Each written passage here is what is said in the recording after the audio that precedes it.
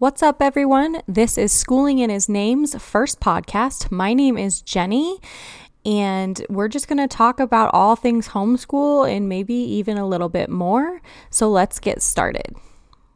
Alrighty, so I figured the best way to start this podcast is sort of to just go over why we homeschool. I'm going to try and talk about a lot of things related to homeschool, so it's probably good to have a good foundation of why I personally do it. If you run around in homeschool crowds or if you've watched homeschool YouTube channels, then you've probably seen one or two of the moms talk about their list of why they homeschool.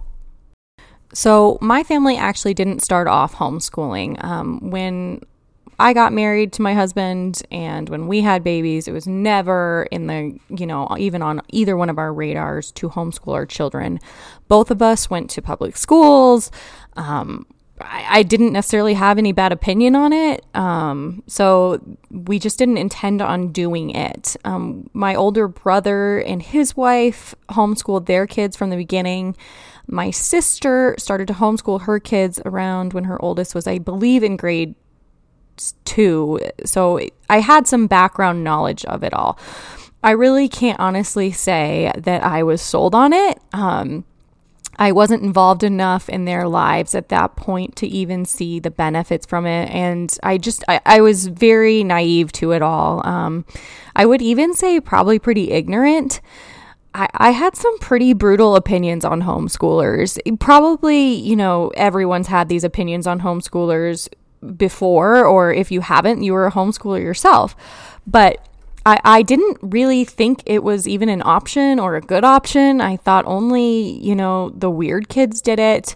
And it was so far from the truth that I just can't even dig into how wrong I was. So my oldest, who's 10 now, I was working full time. I was in dental. I was working 45 hours a week, maybe just 40, but I was working full time. And then we signed her up for preschool, and she loved it. She's a very extroverted child. The first day we dropped her off at preschool, I'm like getting teary-eyed, and she's like, "See you later," like no care in the world. So she loved it. She loved kindergarten. She loved first grade, and we loved it. To be honest with you, those first couple years were awesome. The teachers were awesome. The kids were awesome. And I just didn't know why anyone would ever choose to homeschool because we had such a great experience with my child's teacher. The school system is one of the best in the state.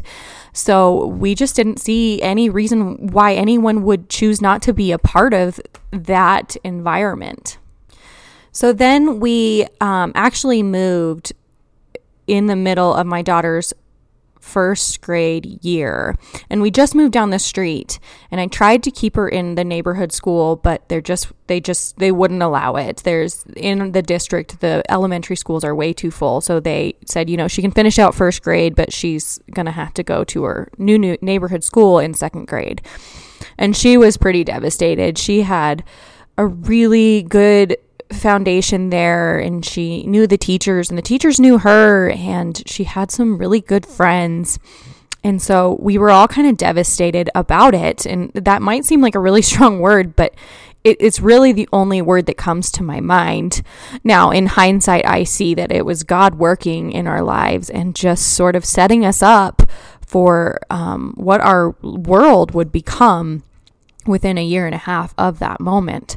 So we sent her off for second grade to the neighborhood school, and she actually got an amazing teacher, one of the best in my opinion, who just seemed to get it. And she'd been been a teacher for many years, and she had high levels of education in this area. So it was a little hard at first. It was hard for my daughter to adjust to, a new group of friends, and it's scary for anyone to be put into this new environment, but she did really well. I mean, she made new friends, and she adapted fairly quickly, a lot quicker than I would have. But then we started to notice some changes, and I'm sure this would have happened at her old school as well, but we started to notice some changes in kind of what she would tell us.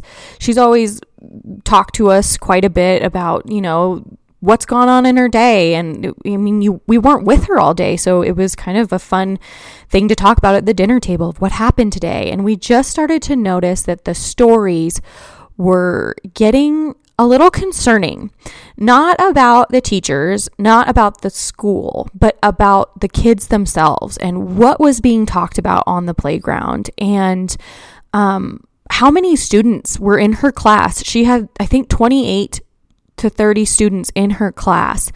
And I don't care how good of a teacher you are, trying to maintain classroom management with 28 to 30 students, especially second graders, it's really hard to do. And my daughter picked up on that. She's a rule follower. And so she would start to say, and she's in second grade, we just can't get anything done in class because everyone's so loud, and Mrs. So-and-so tries to get them to settle down, but then once she gets this one settled down, this kid starts acting up. So it was just a mixture of kind of us looking at each other like, and I think I was definitely more concerned than my husband. He tends to be more on the side of, that's life. And I can agree to a certain level, but I just kind of thought, I just felt this like voice in my head asking me, is this what we want for our kids? So, then in second grade, in Colorado, kids generally aren't tested like the standardized testing. It usually starts in third grade that they have to start being tested. But like we got a letter saying, hey, your child is going to be participating in the COGAT test. I'm pretty sure what that's called. And it's just a test to test their knowledge. And so we're like, okay, great. Anyways, whatever, moving on. Again, we were both a part of the public school system. It wasn't anything shocking to us. So she took the test and her results came back with really high test scores. And to be honest with you, I didn't really expect that. And not because I think my child's dumb in any way, but she's always had to work really hard. She wasn't one of those kids where it's just like, oh, this is so easy. She's had to work really hard to learn to read and to learn to write, and she did really well. So I just didn't expect it. I expected her to come back average, and that would be fine. And I didn't really have an opinion either way, but we were like, oh, well, that's so awesome. And then we got back a letter saying, hey, we want to test your child the same as we test third graders. We want to do a standardized test. And we were really excited about that. I've always thought tests were really cool. I never personally did well on them, but I was like, okay, well, that'll be a great reference for us to see what she needs to work on. And so sure, go ahead and test her. So they pulled out a few of the kids and they tested them, and her results came back the same. They were awesome. And then we got a call from the gifted and talented teacher. And before you know it, she was in a gifted and talented reading group, and it was really fun for her to be a part of it. I did notice some divide between the gifted and talented group with the other kids, and I remember being on the other side of that. And so it was an observation. It wasn't anything I was concerned about, but it was definitely an observation that I had. And the reason I mention this is because in hindsight, I realized that the school district probably didn't necessarily test her for her benefit. And I know that sounds really just victim-like, but I realized that they actually probably tested her to get her test scores. And all the other second graders, they wanted those good test scores because, let's be real, the public school system needs good test scores. Good test scores equals more money for the school district, which I don't disagree with more money, but I do disagree with when kids aren't getting good test scores to cut off funds. Obviously, the kids with less than phenomenal test scores or really bad test scores actually need more funds because they need more help. So once I kind of realized, and maybe I'm totally not right about that, but once I realized, like, no, you weren't, maybe she was like, maybe getting or testing her was a way to help her in the future, but I really strongly believe it was actually the school itself. Do I think the GT teacher had that in his mind? No, I really don't. But I do think that was the primary reason for administration to want to test all these second graders early. So anyways, again, that was just sort of an observation and just more of a rant of kind of figuring out and connecting the dots later. Anyway, so she was in the GT program. It was really fun. We thought it was super cool. You know, we almost brag about it to our family, like, oh my gosh, can't believe this. It's so great. And then February hit, and this was the year of the Parkland high school shooting. And just to be real with you, it just shocked me to my core. The Sandy Hook shootings made me extremely sad too, but my kids weren't in school at that point. So yes, it made me really sad, but when it happens when your kid's in school, whether it's close to home or not, it just makes you think. It makes you start thinking about security of the school. It makes you start thinking about how easy, kids are accessible to these people who just are mentally ill. I grew up in Colorado, and I was in like third grade when Columbine happened. I live about, probably 45 minutes from Columbine. I knew people that knew people. I didn't know anybody directly that was affected by it, but that definitely shocked me to my core as well. And to be honest, I mean, literally every day, and that sounds super dramatic, but after Columbine happened, every day I went into classroom, I would think, okay, where would I hide if somebody came in shooting? Where would be a good spot? And it affects you. And I'm sure there's plenty of stories out there like that.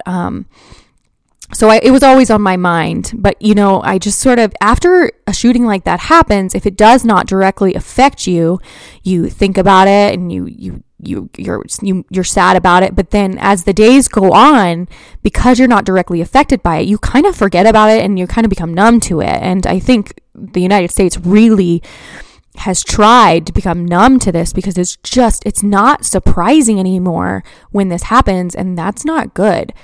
So that happened, and I remember looking at my husband like, I want to pull the kids out. And at this point, my youngest was in preschool, so she wasn't even in the public school system yet. But I was like, it scares me. And he's like, no, we're not homeschooling. Like, both of us sort of thought homeschooling was not an option, but that's when I started to think about it seriously. And okay, you're right. Well, then we started reading stuff on the news about sexual abuse going on in the school district we were a part of, and it was covered up. We started reading about how the administration would cover up and sort of protect its teachers who were doing these awful things to young children, older children. But it wasn't, were not trying to represent their students. They were representing their name. So I don't think they wanted to protect the teachers. I think they wanted to protect their name. And again, money.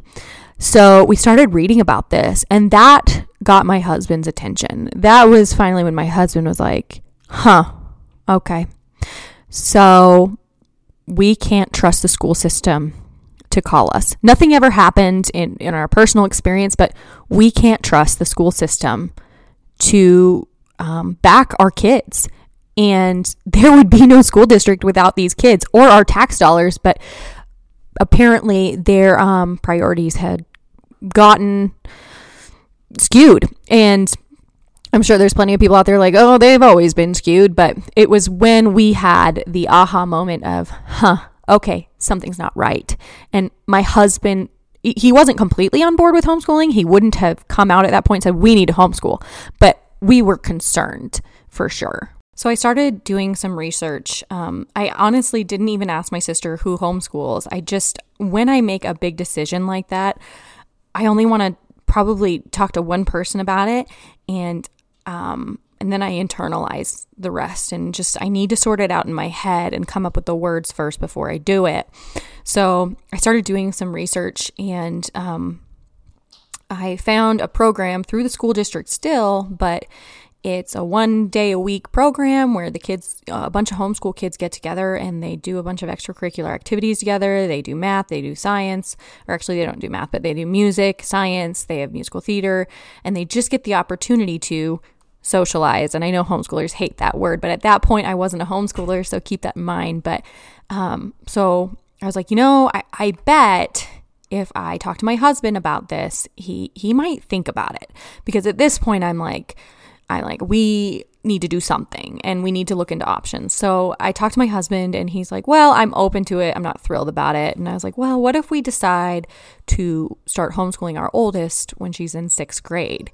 What if we just make that commitment now? And he's like, okay, I can get on board with that. Like, gives us a few years. And so we decided that, but I kept looking into it, and I told my husband, like, I want to go look at this school that they go to once a week, and I just want to see it, and I'd like you to come with me. So he came with me, and he was pretty impressed, like, okay, so this idea of homeschoolers being unsocialized and weirdos, like, they're not. They can come here and at least they get some, activity with other kids. And so then my husband, he knows me well, and he's like, so is this something that you're looking to happen next year? And I was like, if it were up to me, yes, absolutely. But there's, obviously 2 people in this marriage, and I don't want to be the one to make this decision.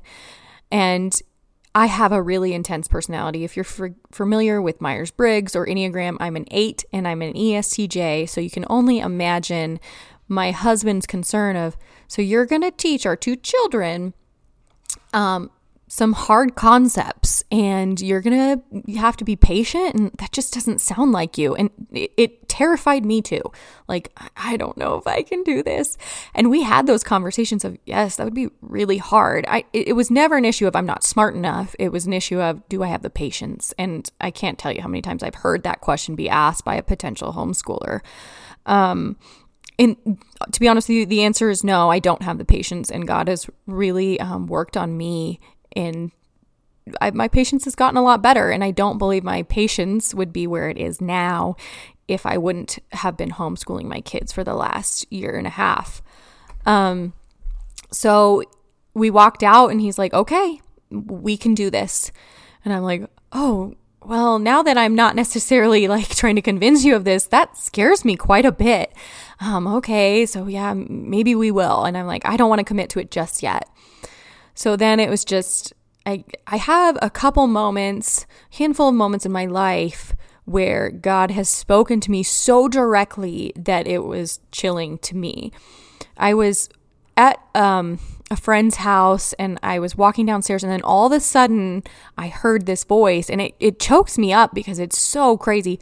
But I heard this voice saying, "You got this, Jenny. You can do this." And I knew it related to homeschool, and I've never felt that confident before. And I was like, all right, it sounds like this is what I'm going to do. So I filled out the paperwork to unenroll my children from the neighborhood school, because I'd already enrolled my preschooler for the next year's kindergarten, and enrolled them in this program through the district for homeschool. So they would now be labeled as homeschoolers for the next school year. And I remember going to turn in that paperwork and walking out of that building thinking, oh my gosh. And I called my dad right away, and I'm like, okay, like my dad and my mom are the 2 people I call when I like make a big decision. I'm like, I don't say this, but I think they know this. I need you to walk me through this and tell me that this is going to be okay. And I half expected my dad to be like, oh, buddy, like, because my dad's a lot like me, like, that's going to be hard. But he wasn't, like, he was so, I just like another moment where it's like, all right, God is speaking through my dad, and I am meant to do this. And he was so supportive. He was just like, I think that's great. I think you're going to be an awesome teacher. And I think your girls are going to just so appreciate it. And so it was just this confidence that I was like, okay, like I'm going to do this. And I have to give credit to any homeschooling family who doesn't have the backing of their family. I don't know how you do it, because I have so much support behind me from my mom, my dad, my sister, that it makes it doable in my mind. So I'm so thankful that God has blessed me with people that support me in this decision. So to make my long story short, we started to homeschool because we saw the school district was failing students, not our students, but failing students. And we also saw that these shootings weren't going to get any better. If I could go back and, speak to a mom who was thinking about it, I would say don't homeschool out of fear. But that is the reason we started. It was because I was fearful. And I don't know if fear does come from God, but maybe it was just wisdom. But we did it, and I couldn't be happier. Do we have hard days where I need to call my mother, my husband, my dad and say, oh my gosh, I am sending them back tomorrow? Yes. Yes, we do have those moments, but I don't know if I could go back if it was my option. If the ball was in my court, I don't think I would choose to send them back. Now, if a sickness happened or I had to go back to work, then, they would have to, and I would trust God to protect them. But I don't think we'd ever go back to it. I'm going to wrap this up now after listening back through the rest of the podcast. I obviously say a lot of so, and I swallow a lot really loud, and I probably need to work on my not being so close to the microphone. So there I go again. Please be gracious with me. The reason I started this podcast was because I had one of those overwhelming feelings again that I had when God told me I needed to homeschool.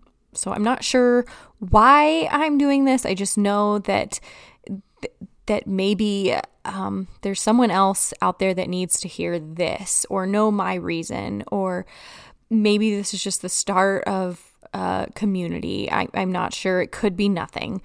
I do have an Instagram account. It is called Schooling in His Name. I haven't posted in a while. I had to get off Instagram for a little bit just to decompress. But if you want to follow me or connect with me, you're welcome to do it there. I'd love to hear from anyone. At this point, I don't know if I will. But thank you so much for listening, and I hope you have a wonderful rest of your week.